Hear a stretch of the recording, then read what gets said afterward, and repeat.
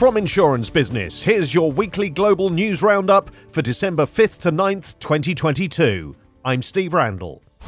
The Z Zurich Foundation, a charitable organisation established by members of the Zurich Insurance Group, has announced the creation of its Urban Climate Resilience Programme set to launch January 1st and support urban communities in 10 countries around the world. The UCRP is a collaboration between the Z Zurich Foundation, several members of the Zurich Insurance Group, the Zurich Flood Resilience Alliance and several city networks. With natural disasters increasing in frequency and intensity, society's most vulnerable suffer the greatest impact. The UCRP aims to support vulnerable urban communities in adapting to the impacts of climate-related disasters. It consists of a four-step approach: identify and engage with urban areas in need, conduct a thorough analysis of each community's climate-related challenges, plan, develop and deliver tailored solutions, and capture learning and scale the programme.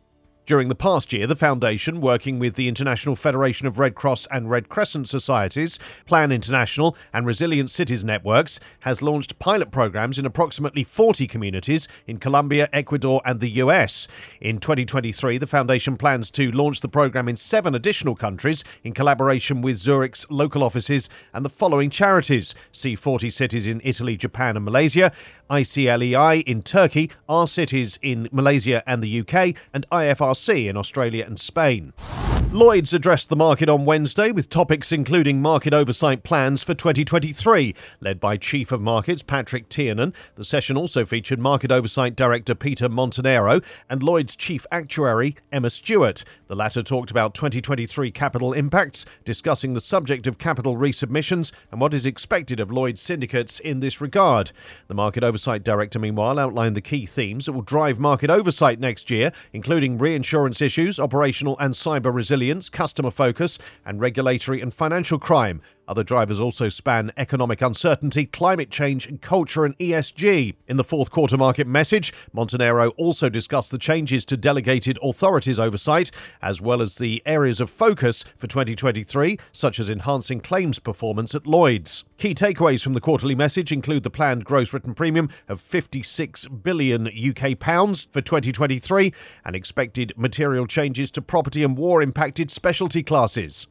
Overall customer satisfaction with property casualty insurers' digital claims process has fallen for the second consecutive year as insurers scramble to manage longer cycle times through digital channels. That's according to the latest study from JD Power. Mark Garrett, Director of P&C Insurance Intelligence at the firm, says longer claims create more of a need to manage customer expectations and to keep those customers informed. Digital customer engagement should be part of the solution, one that supports proactive multi-channel engagement and regular updates with customers. JD Power's US Claims Digital Experience Study evaluates the digital claims experiences of P&C insurance customers, examining the functional aspects of desktop, mobile, web and mobile apps based on 4 factors: visual appeal, clarity of information, navigation and range of services. Customers are more than 3 times more likely to say the claims process was slower than they expected when regular updates are not provided through digital channels, JD Power said.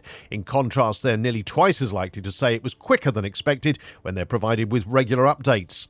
From Insurance Business TV in Canada, a session hosted by Hagerty Canada on building and maintaining client relationships.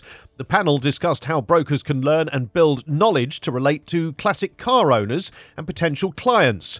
Here's Mark Charlton of Hagerty Private Client. Back in my early days of my first company, I had a printing sales rep that was really trying to get my business. And I kept saying to him, I'm really happy with the company we're dealing with. He knew I was a car guy. He was a car guy. And he kept sending me articles or little notes or, hey, I saw this, thought you might be interested, or, hey, saw this, made me think of you. And he would do this, 3 times a year. And one day, that printing supplier that I had been really happy with really let me down in a big way and basically left me out in a field. And from that day forward, this other guy had my business. Laying that groundwork to let a client know that you're not just interested in their business, but you care about them. You're interested in the things that they're interested in. Even if it doesn't result in business today, those are useful things to do. Getting knowledge out there, putting on seminars, sponsoring events, putting out a great magazine. These are all things that help the broader community and I think build a great foundation for, a strong business growth. being the player in the industry that is the first place that everybody thinks to go to. AM Best has announced that it's maintained its stable outlook for the US commercial lines segment. The rating agency noted the sector's strong underwriting performance during the COVID-19 pandemic and amid the current economic volatility. However, there are headwinds going into 2023, and commercial lines insurers may find it challenging to sustain price adequacy and prepare for the contraction of market opportunities and the potential for increased litigation, AM Best said. These headwinds are being driven by continued inflation, which itself is being spurred by supply chain disruptions and increased commodity and labour costs. Social inflation costs, including jury awards and litigation expenses, are expected to rise in 2023, impacting casualty lines in terms of prospective underwriting and reserve margins. Another potential negative impact is the possibility of an economic recession in 2023, including disruptions in important economic sectors and workforce dislocation. These could negatively impact certain professional liability segments and other lines, the report said. AM Best also said that commercial lines insurers have reported positive, robust underwriting results through the third quarter and are expected to continue to do so thanks to strong net premiums. Segment earnings have also seen the benefits of lower catastrophe costs for commercial lines this year, despite the severity of Hurricane Ian. Earnings also benefited from higher underlying underwriting gains and net favourable prior year reserve development, AM Best said.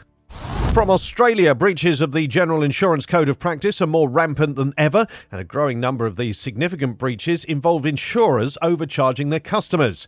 The General Insurance Code Governance Committee's 2021-22 annual report revealed that the committee received 116 significant breach reports, up by over 100% from the 57 it received in the previous year. More worrying still, the annual report observed a rising trend in significant breaches related to customers being overcharged and other pricing errors, such as failing to account for applicable discounts to premiums on home and contents and motor vehicle insurance. In October last year, the Australian Securities and Investments Commission requested insurers to review their pricing systems and controls to ensure that customers were getting the full discounts they were promised. So the General Insurance Code Governance Committee was expecting an uptick in the number of significant breaches. However, the level and duration of significant breaches of insurers' pricing promises surpassed even what the committee anticipated. The General Insurance Code of Practice was first introduced by the ICA in 1994. Though it's voluntary, members of the ICA that have insurance products covered by the code are required to adopt it. Over 2 in 5, or 43% of commercial properties in the UK are currently underinsured, research by insurance broker Gallagher has revealed. The study conducted among business owners and commercial property claims managers also found that businesses that have not reviewed their insurance could be liable for over 40% of the value of repairs or rebuilds on average due to underinsurance. 96% of the claims managers surveyed reported an increase in the number of properties that are underinsured in the past 12 months, with rapid inflation in the cost of building materials often mentioned as the cause of the rise. Gallagher's research also found that more properties are also underinsured in part due to rising labour costs, according to 61% of claims management experts. When it comes to what's causing construction labour cost rises, 85% cited inflation, and just over three-quarters said that Brexit was a major factor due to the decreased availability of labour. Unfortunately, the majority of business leaders who own their premises have not reviewed their commercial property insurance during the past year, indicating that many could now be at risk. Some have gone even longer without looking at their policy, with 1 in 6 not having reviewed their insurance at any point in the last 5 years.